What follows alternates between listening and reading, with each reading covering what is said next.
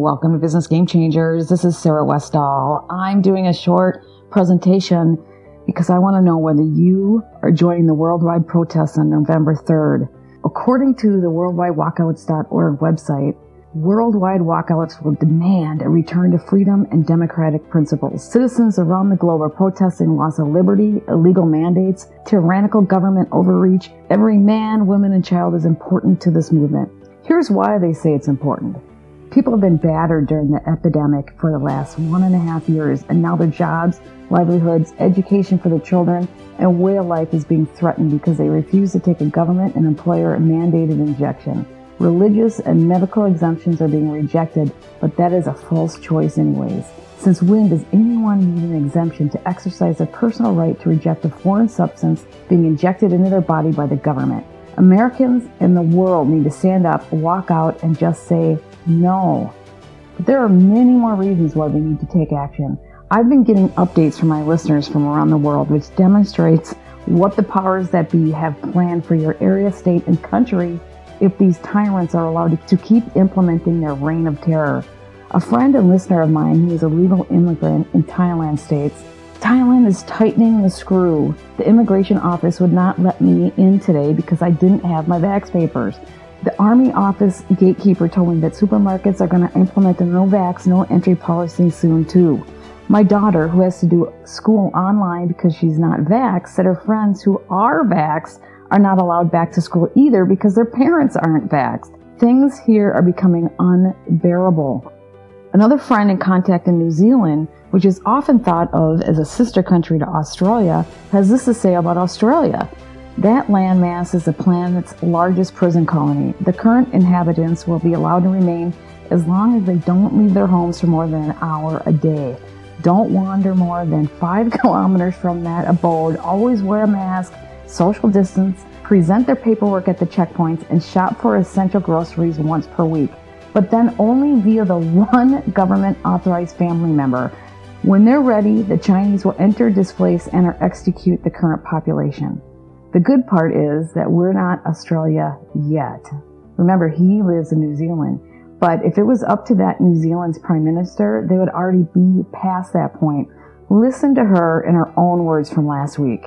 So you basically said this is going to be like, well, it's almost like, you probably don't see it like this, the two different classes of people. If you're vaccinated or if you're unvaccinated, you have all these rights. If you are vaccinated... That is what it is, so yep. Can you describe this? You were previously hoping not to have to do that, I guess, when we still looked like we could maintain elimination across the whole country. I guess that has now changed because... I think it was less because necessarily of the elimination determining that, and more because we, of course, maintained, and actually we have managed very high vaccination rates, generally, without the use of certificates. But actually what it's become clear to me is that they're not just a tool to drive up vaccines. They're a tool for confidence. People who have been vaccinated will want to know that they're around other vaccinated people. Now that's the definition of a tyrant. She has a smile on her face. She doesn't seem all that scary, but she's implementing completely tyrannical mandates. You have to watch actions, not their smiles. Maybe they're kind of passive. Look at Joe Biden. He has this big smile, but if you look at his vocal prints, he doesn't care about you at all. Watch my last show with Sherry Edwards. Here in the United States and many other countries around the world are on track to becoming Australia if we do not fight back. New York, San Francisco, and Chicago are leading the way in tyranny. They're firing police, first responders, medical professionals, and other essential workers in droves because they are not submitting to getting a proven, ineffective, and dangerous jab. The very definition of tyranny is to force submission based on lies, corruption, incompetence, and bullying. We know this jab is dangerous, more dangerous than any flu virus that's out there.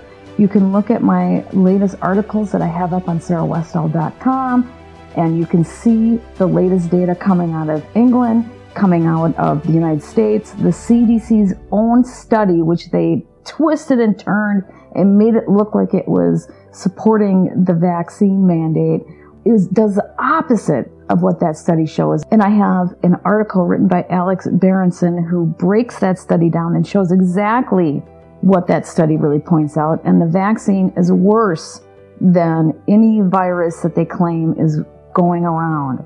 Linda Force of the University of Chicago said such a two-tiered system was necessary for societies to overcome the pandemic.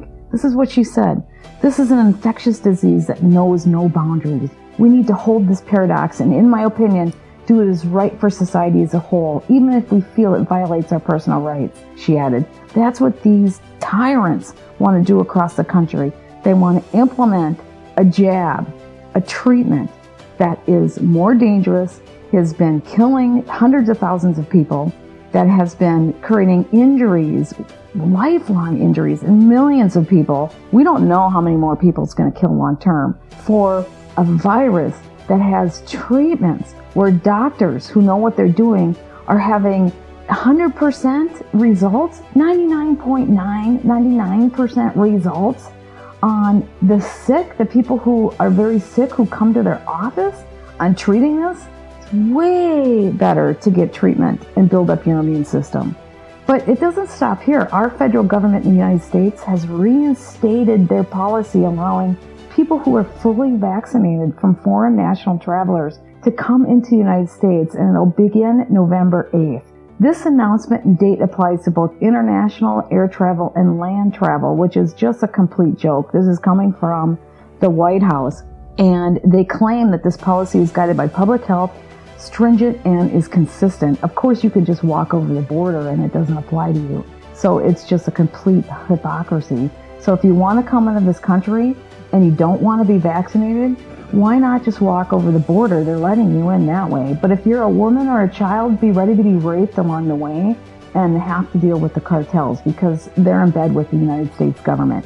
So after you hear all this, if you have not thought about joining this resistance yet, it is time. Go to worldwidewalkouts.org to find your local walkout. If there isn't one planned, plan one. Be the resistance.